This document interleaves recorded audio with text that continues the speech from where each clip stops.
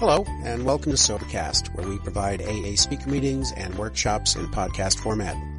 We're an ad-free podcast, and if you enjoy listening, please help us be self-supporting by visiting Sobercast.com, look for the donate link, and drop $1 or $2 into our virtual basket. We hope you enjoy the podcast. Have a great day. My name is Lou. I'm gratefully recovered alcoholic. It's been 40 years, 40. One day at a time by God's grace.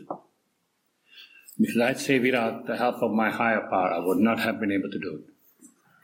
It's impossible, at least for me. On the morning of 7th of January, 1971, I came to.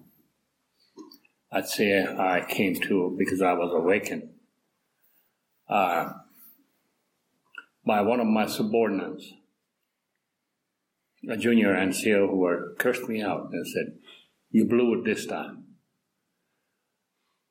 Your commander is waiting for you." And I came to, and I woke up, and I realized that I have no recollection of the last 7 days of my drinking. You see, I came into Alcoholics Anonymous in 1969, and when the man walked on the moon, there was direct telecast on the television, and we just came off from the North Korean border, the DMZ. Everybody went to sleep, and I wanted to see it. I was excited. The man is stepping on the moon. And I was physically sober then, and I was elated. What a great achievement. I felt really good. And I think I was sober about, anybody remembers what day it was? About 14th, 12th or 16th of August or something like that. I wasn't born yet.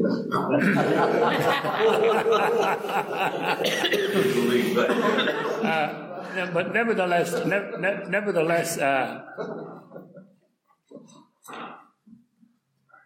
I've already attended Alcoholics Anonymous meetings. But before that,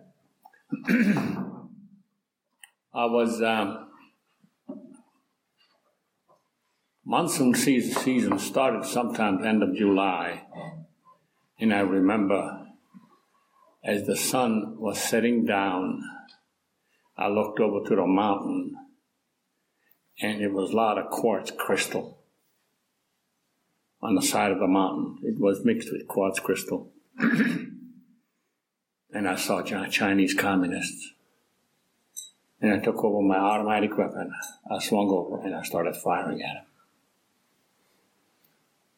Now, you could not let a fire, one bullet, go out of that rifle without the approval of 8th Army commander.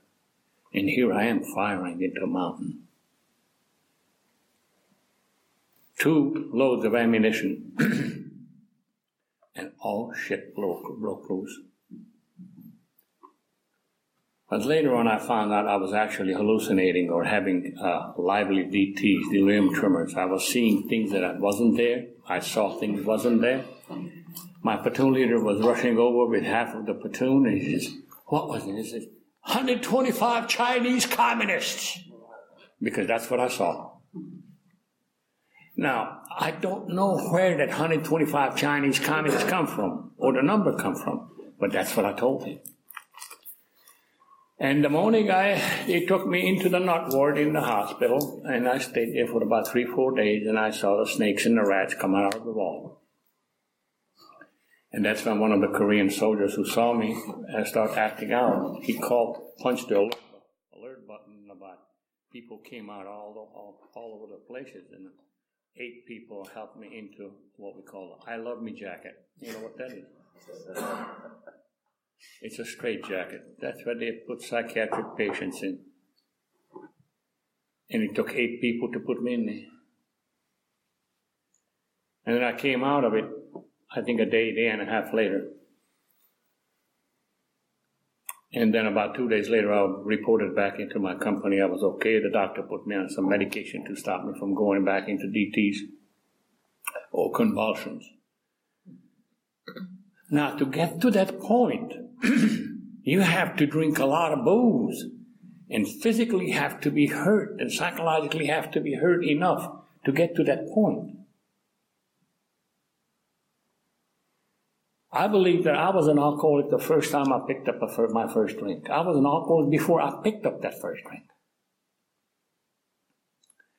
I'm Hungarian by nationality. My parents were teachers, and my father was celebrating his name day back in October, back in 1939.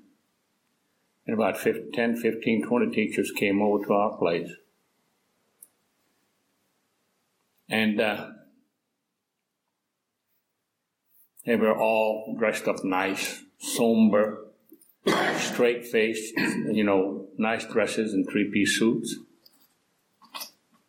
And my father went down to a basement and brought up a case of red wine.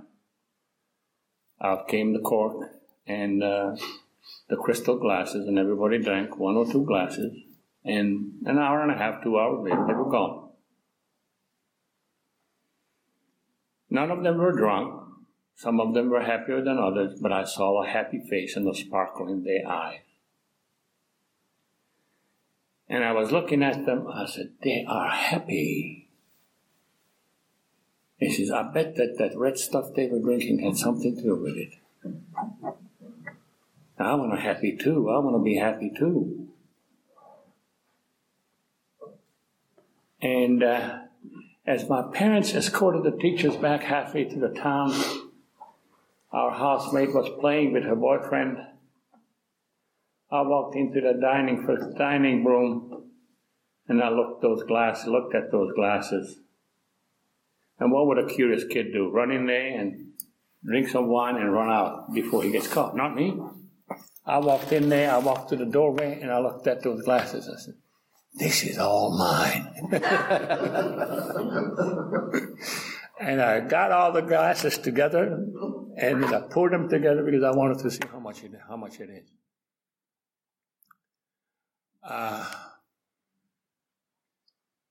It was 2 glasses, 6-ounce fortified wine. I got drunk naturally, but I remember how it felt. And this was the first time I was free. Because I was scared all my life. I was always alone. I didn't have anyone to play with. My sister was older, 6 years older, and she was in a convent in school, and I didn't have anyone to play with. So as a kid, I pulled all kinds of ruckus, all kinds of bad stuff to get the attention of my parents, because as long as they were beating on me, at least they were with me. And I got a lot of beating all my life.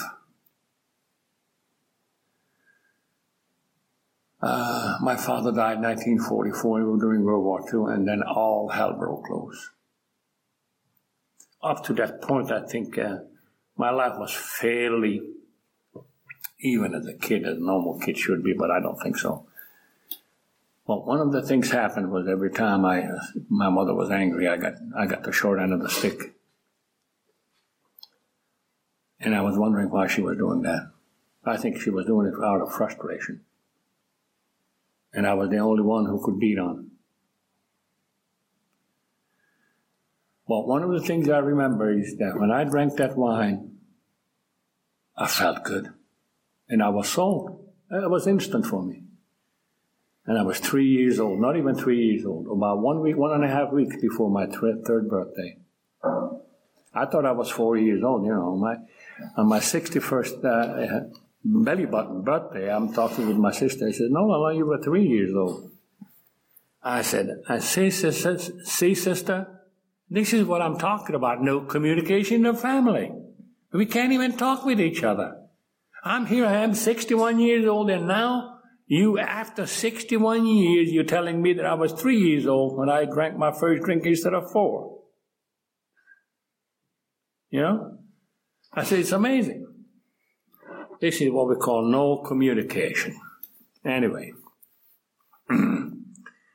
every time I had a chance to drink, I drank, and every time I had the chance, I did not drink just one drink, folks. I never in my life had just one drink. I remember that. I had a flashback of my life just going just like that. Never once ever had I, for just one drink. And I remember when I got to the point where when I started drinking, I couldn't stop. I refused to drink. I would refuse to drink because I knew if the host would put the bottle of wine away or the whiskey or whatever in just one glass, it would start a fire, and I can't, I have to have more. One was never enough for me.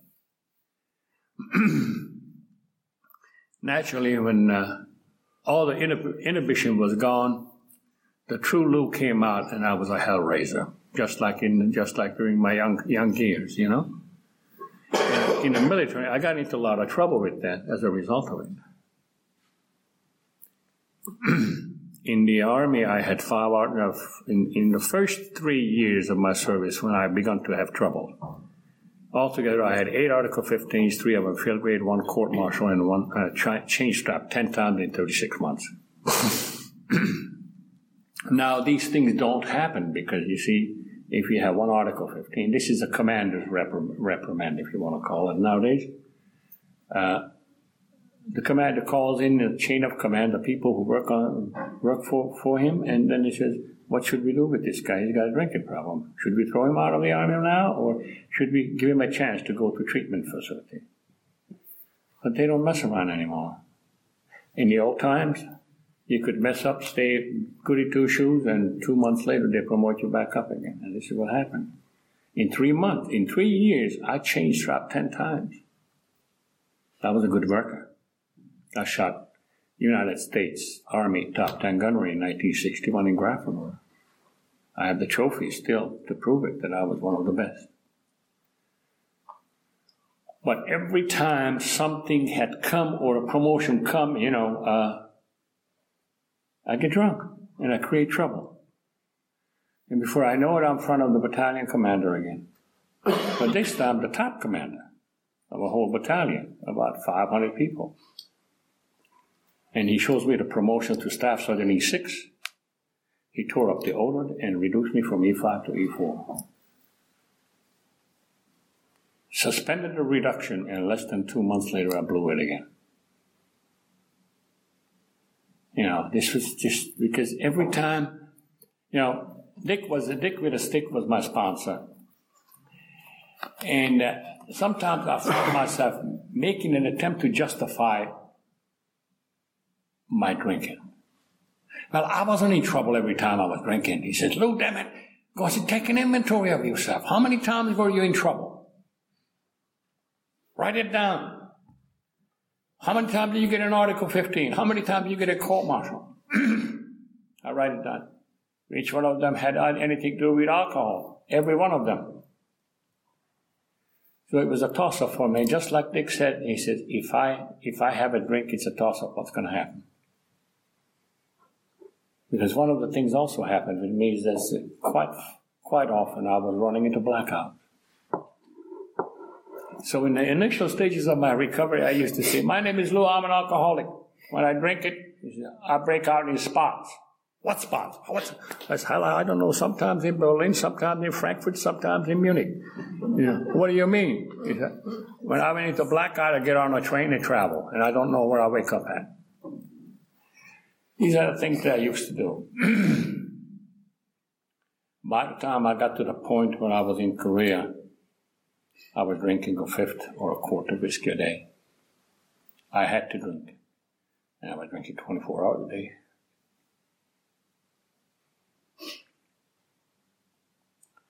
And I didn't understand why I couldn't stop.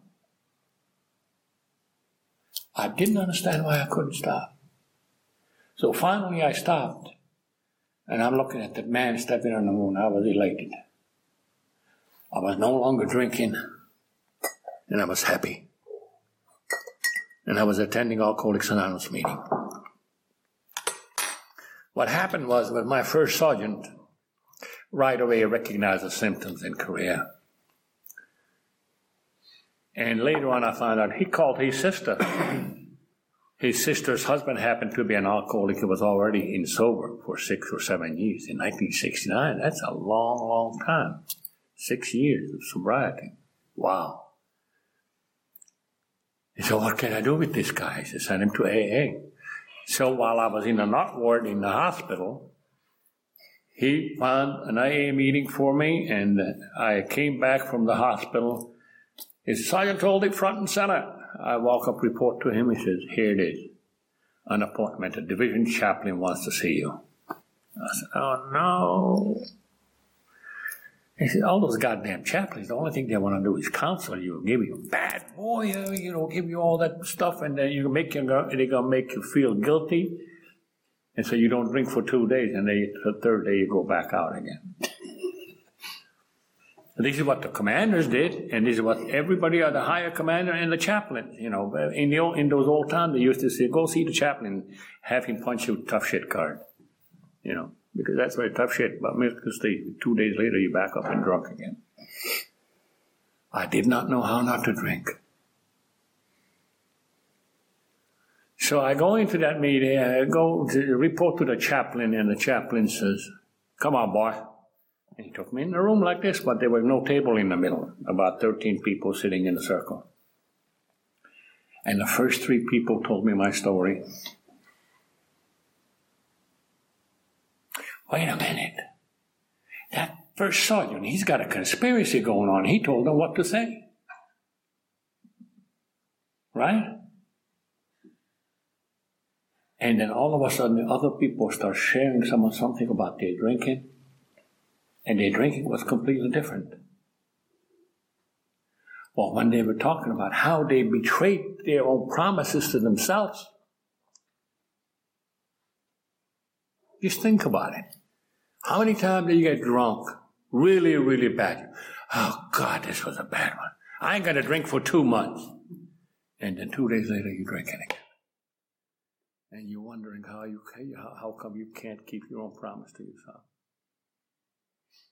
And I was just baffled. I was beside myself because I didn't understand the connection, the disease portion.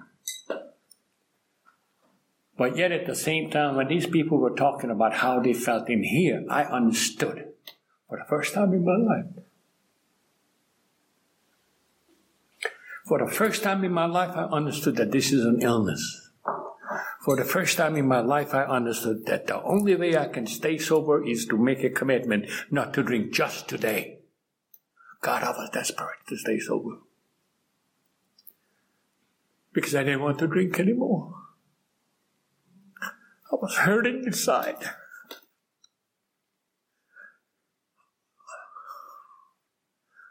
My soul was hurting. So I kept coming back to those meetings and I got sober.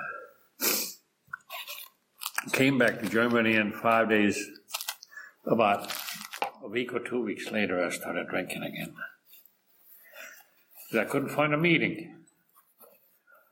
But at the same time, the alcohol solved the problem for me. The problem was that I couldn't stop again when I was back up again. So I went to the hospital, got myself detoxed before I reported to my new unit.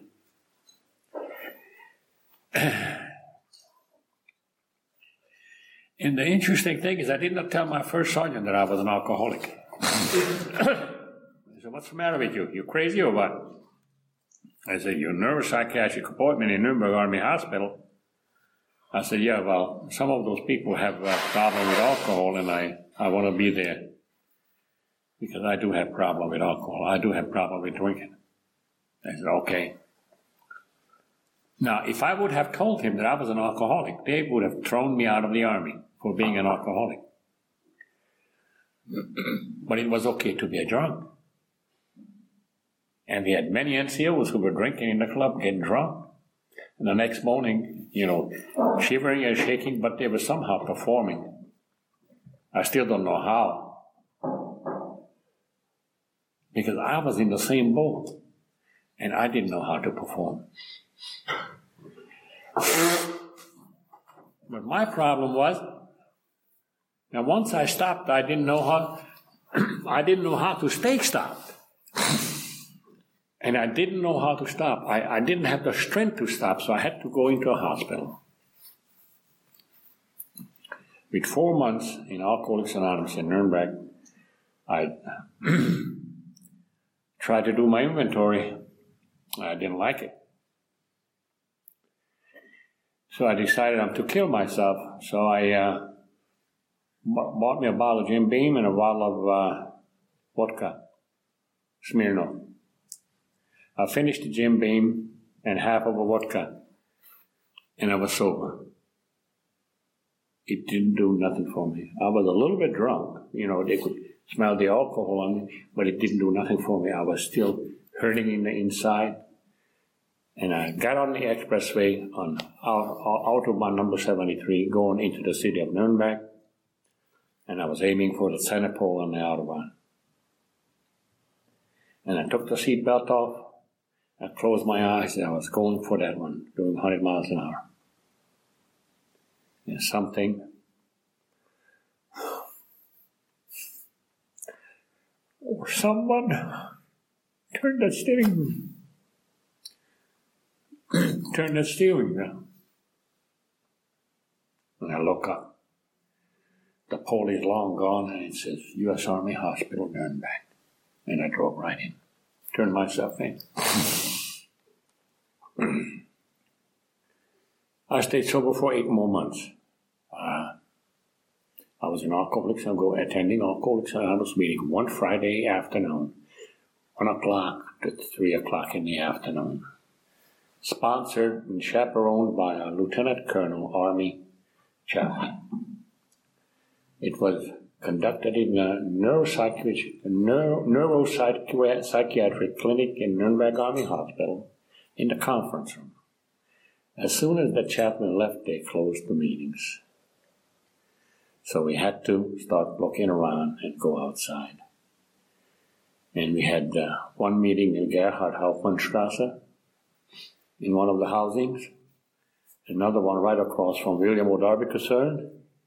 There was two or three houses, and one of the girls, her name was Kay, and in her living room we had an AA meeting, and then we started Alcoholics Anonymous outside family housing.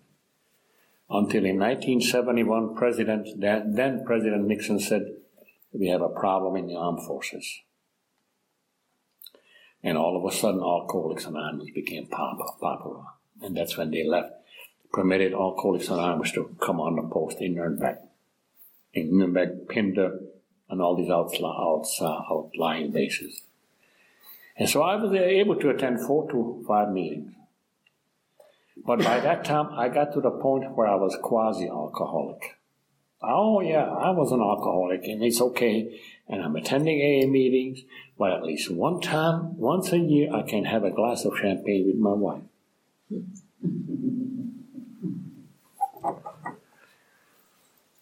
So I went over to one of my sister-in-law's house on New Year's Eve, 1970,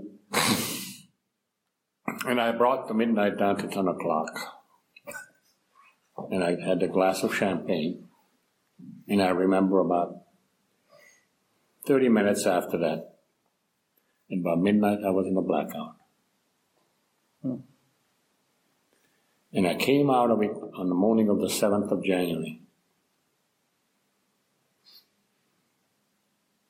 And it would not have been much problem because they did not give me blood alcohol level test or sobriety test. Later on, I found out I was outside of the post, 2 o'clock in the morning. I had a car accident. I called the German police, explained them what happened. They thanked me for my courtesy. And I was 3.5 to 4.0 blood alcohol level. My commander did not order me a blood alcohol test, but I was standing in front of him. He says, I'm going to have you court-martialed by general court. Now, the general court-martial is the highest military tribunal, if you want to call it. And I knew I was in trouble. The problem was that in these 7 days while I was drinking, I got so bad that when I came up, I forgot how to read, how to write, and I couldn't walk a straight line. I lost my equilibrium. I was staggering when I was sober.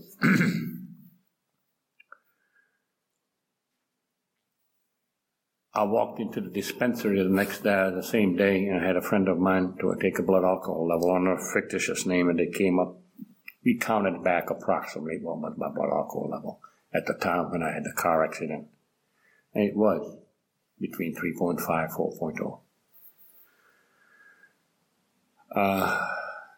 Then I really, when I came to, before I walked to my commander, because you need to know this, I said, oh God, what happened? And I was holding my head in my hand, and I heard a voice inside, Louis, if you drink one more drink, you will die. If you drink one more drink, you will die. And from that moment on, I was desperate to get sober. On the 6th of January, 1971 was the last time I drank. The 7th is my first day. At least, rationally, I believe that I did not drink anything during that morning. And I haven't had a drink since. But the struggles I had to go through to get to this point, to here. There were 6 of us in Nuremberg group. There was about 25 guys who used to come off and on, but 6 of us, we were coming steady. And then somehow we started matriculating together, and we're having our own meetings separately in those family housings. And they just kept pounding it. Louis says, you make a commitment for today only. This is the only moment in your life you have in control. You have no tomorrow. Yesterday is gone. Just don't take a drink. And I kept coming back. 2.5 years later, I went to an Alcoholics Anonymous convention in Wiesbaden, in the Wiesbaden Air Base. And I had a friend of mine, his name was Forrest, and he was stationed in Frankfurt. And he got there, and I met Forrest. There was about 70 or 80 of us, and I was really happy to meet him. And Forrest, how are you? Thank you, I'm doing good. Where are you going? I'm going into this classroom. Why are you going into the classroom? We're going to have a workshop. What's a workshop? These were strange words for me. What's a workshop? A workshop is we pick up a topic and we discuss it so everybody has a little better understanding about it. He says, what's the topic? He says, step 2. I said, oh shit, they're going to talk about God again. And I didn't want to hear God. I talked to God, I begged God to get me out of this trouble, and I'll get out of the trouble next time myself, but never did it. I always gave God a stipulation, instead of just asking Him to help me. And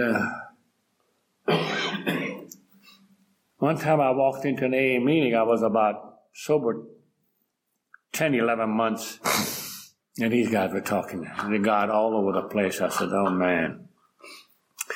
And I said to myself, if somebody's going to say God one more time, I'm walking out and I ain't coming back. And just like somebody, did the music conductors, the orchestra conductors stick, and everybody was talking about HP. And I didn't know what that was. HP, what the hell is that? It's higher power.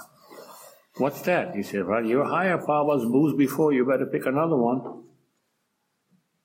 And then in that second step, I finally began to understand what this is all about, because when the row came out to me, talked to me, all of a sudden I saw a picture. And in that picture, I saw my mother.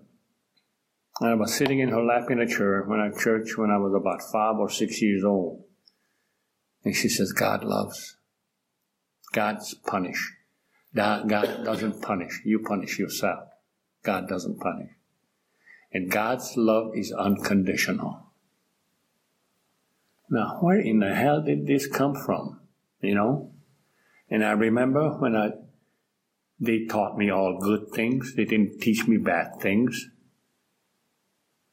And the revelation came to me, if God seems so far away, guess who moved?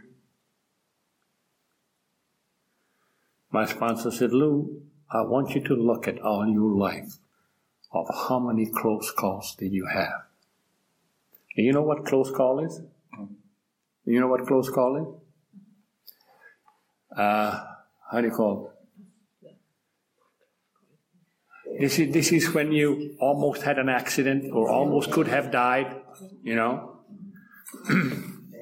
And I had many, many, many close calls. And I asked myself, why am I living? Why am I still living? You know, I said, I never drove drunk in my life before. While I was in Germany in 1960, in the 60s, I didn't drive drunk. I didn't have a car. But then all of a sudden, a picture came in here. In 1958, I used to have a Ford Anglia, a small mini car, 36 horsepower. And I was going to San Francisco on New Year's Eve, 1958. And I passed out at the wheel on the Bayshore Highway 101. And I hit the center pole, my left front tire blew out, and I flipped over and I stopped 1 foot from falling into, like close to 3rd Street turnoff into the Bay of San Francisco, which was 150 meters down. And I stopped, my car stopped flipping over 1 foot from falling into the bay. Wow, that's a close call. Okay? And I started to remember other things. The things that I did and got away with it. Got away with it. You know, signed my divorce papers with the lawyer. He goes home, I get on the train, and I go prepared. A-ball bag, 3/5 of whiskey. I got drunk on the train, passed out, and I wound up a fence going by here. And the last stop looking into the other side of the fence is DDR. And I'm on the East German border. And I don't know whether you guys remember, but all of you who were in the military at that time, when the DDR was existing, an American soldier was prohibited to be in the 5-kilometer zone unless you were on official border patrol. And I was in a unit where they were on border patrol, but I was prohibited from going there. And I'm on the train. What am I doing here? My AWOL bag is stolen. Naturally, good whiskey in there, you know. And I didn't drink it all, I know. I remember drinking half of it. And thank God they didn't rip me off, because it took me almost 15 minutes to talk a taxi driver in to drive me in back to Erlangen, Germany from the border. East German border, which was approximately, I don't know how many kilometers. Kronach, further up from Kronach, it's about 80, 90 kilometers. It cost me 280 Deutschmarks to get back to home base. But it was after midnight, and midnight was bed check. And I didn't have a pass out to be outside after midnight. So this next morning, I was standing in front of the commander again. Another field grade Article 15. And it just went on and on and on. But you know, I had to do all those things. What I did, I had to do all of them. to get to where I am today. But one of the things I haven't done when finally I made a decision not to take that first drink. And there were times in my life when I was shaking like an autumn leaf, and I didn't want to drink. But people said, call somebody in AA. Call somebody in AA. I had about 25, 26 AA telephone numbers. One time I was sergeant of the guard. And about 28 or 29 men under me.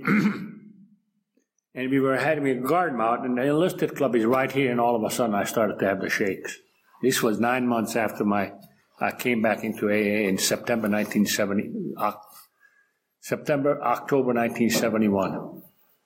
I said, oh my God, it's here again. And so the commanders of the relief, I let them go and told them to take care of the guards. I got to make some phone calls. When are you going to be back? In about 10, 15 minutes. I'm going over to the telephone. So I started to call, and nobody was home. I knew Thursday there were 2 places where AA meetings. Everybody was there. I called the wife. She said, he's in a meeting. Oh my God, what am I going to do? I got, in a desperation, 2 more numbers, one in California and one in New Jersey. I said, well, New Jersey is closer, so I called that one first. It was an Alcoholics Anonymous hotline. And the guy said, well, this is an AA hotline. You can't be talking too much. I said, you son of a bitch. He says, I'm in Germany. I'm calling you from Germany. He said, what? I said, yeah. He says, I have a desire to drink. I can't go to a meeting. I can't talk to all my friends, AA friends, because they're in a meeting. And I have an urge to drink. And I'm less than 50 yards from the club, and I have a loaded sidearm over here.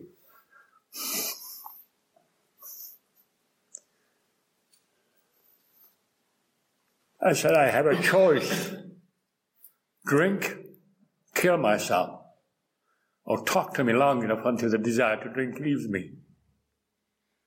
Talk to me long enough until the desire to drink leaves me. This was in 1971. At that time, the Germans had some telephone cells with 5 mark coins in there. And I put in about 4, 5, 6 5 mark coins in there. And we talked. And just soon I eased off, He was just talking. I said, oh my God. I said, man, just let's talk, okay? AA talk. And he was telling me a little bit of his story, and I was telling my story. And the desire to drink left me. And then I didn't have to drink anymore. This is when I learned the importance of picking up the telephone to call someone when you are hurting. I still do that. Chris can attest to that. Sometimes not because I'm desperate, sometimes because I'm lonely. The sobriety brought me through many, many things. I came back to Germany from the military when I was stationed in Fort Riley, Kansas.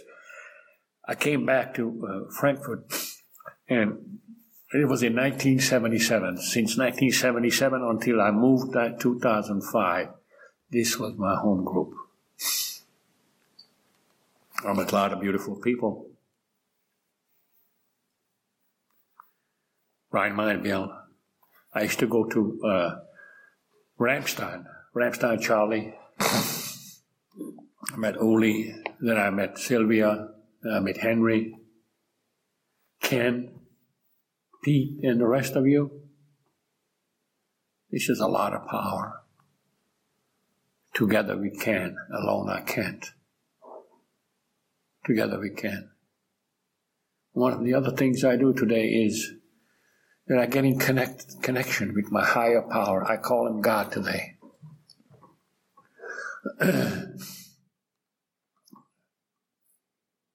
I do meditate every morning. It's the first thing I do when I go up. Sometimes I don't even go to the toilet. I feel it's important enough to say, good morning, God.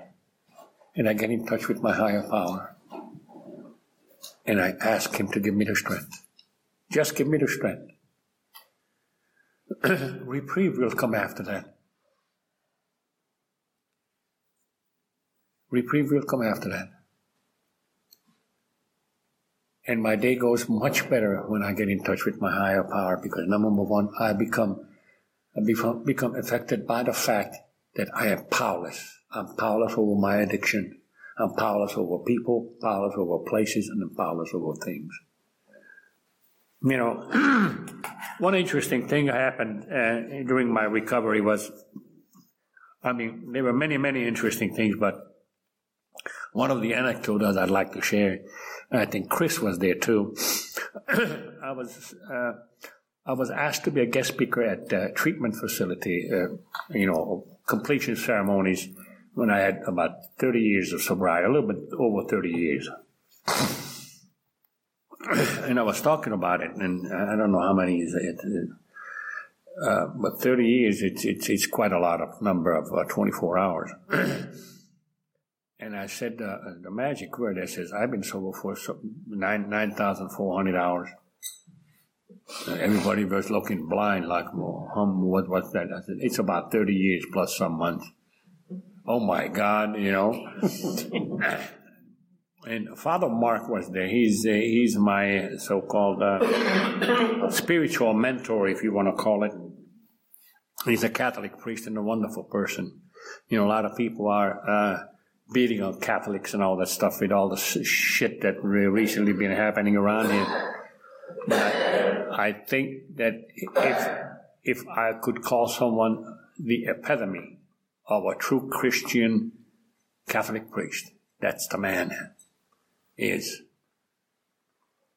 You know, he was the only priest, I think, in Vietnam who went into the zone without a weapon, without a sidearm. He never carried a sidearm.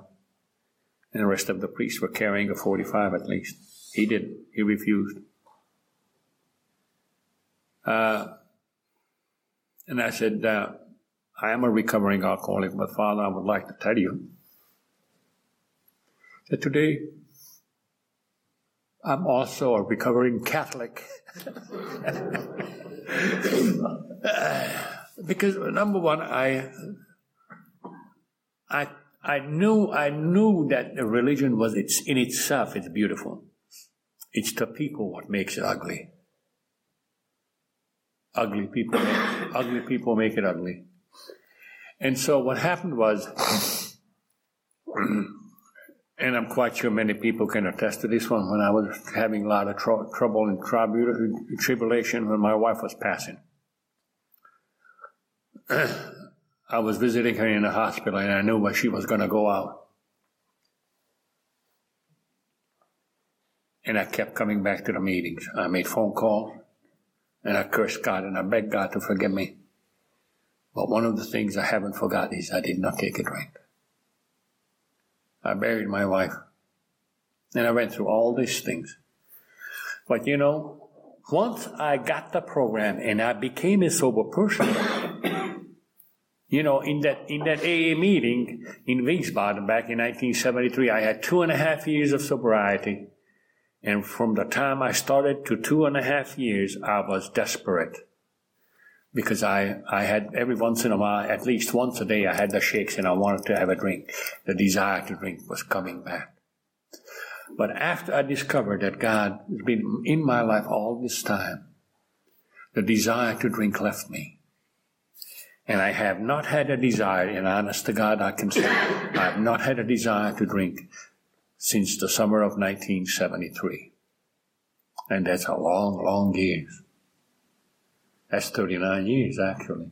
39 years. I haven't had a drink, and I have not had the desire to drink. But it shows me that the program works. But I have to take the steps. I worked with Dick, you know, I fired him 10,000 times, you know. And the next day I called him, I said, what do you do this? What do you do that? You know. But I did the inventory, I shared with him all my shortcomings, and I've worked on the program of recovery. Because I knew that there were promises.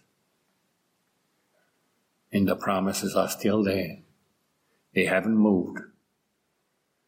Some of us moved back out there, and I saw them, at least 7 or 8 people die from Frankfurt International AA Group. And only 2 of them died sober, the rest of them went back out. So this program must offer something for me. Offers me the opportunity to look at myself, offers me the opportunity to look at where I'm coming from, what I'm feeling, and share with other people. One of the most important things for me in Alcoholics Anonymous today is Tradition 5. Carry the message. Carry the message to the suffering alcoholic. I'm still working with people. One of them is in Grafenberg. One of them is in Hohenfels. You know, it's no distance. Only thing you have to do is pick up the phone.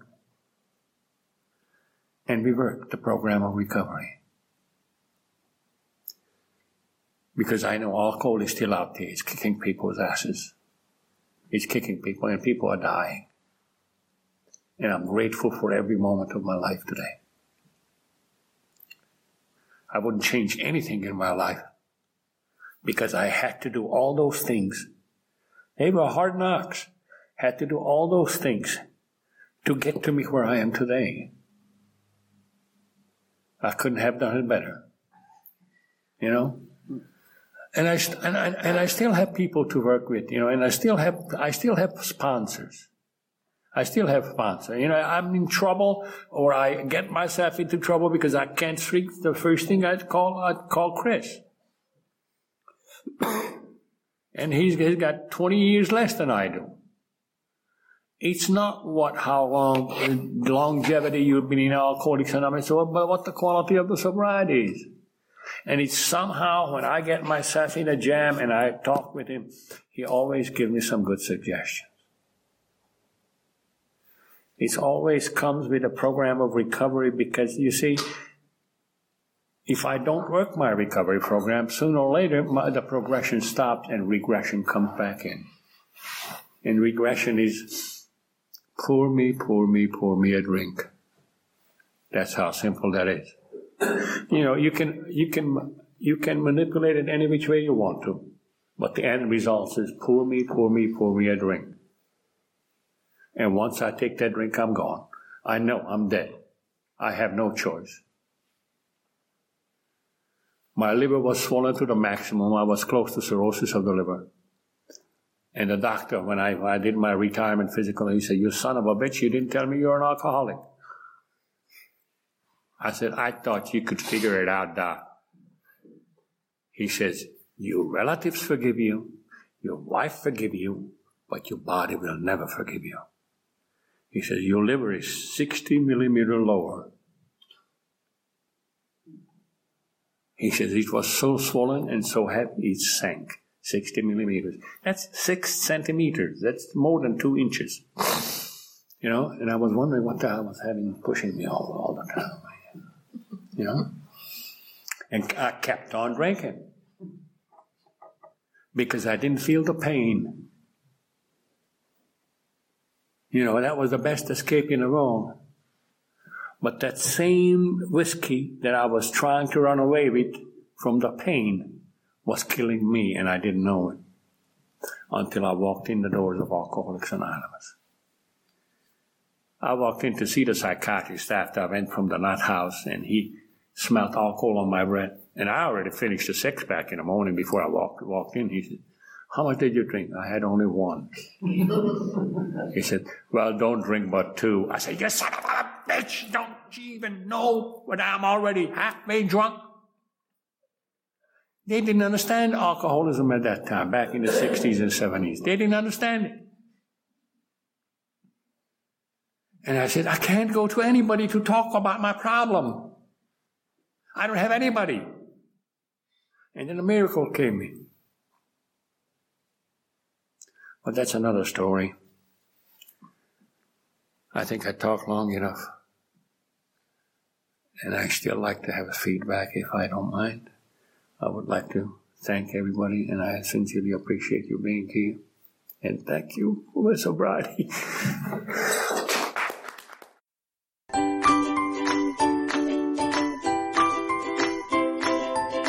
Thanks for listening. I hope you enjoyed the podcast. Sobercast is ad-free, and we'd like your help in order to keep it that way. So if you'd like to help us be self-supporting by pledging $1 or $2 a month, visit Sobercast.com and look for the donate links. Thank you very much.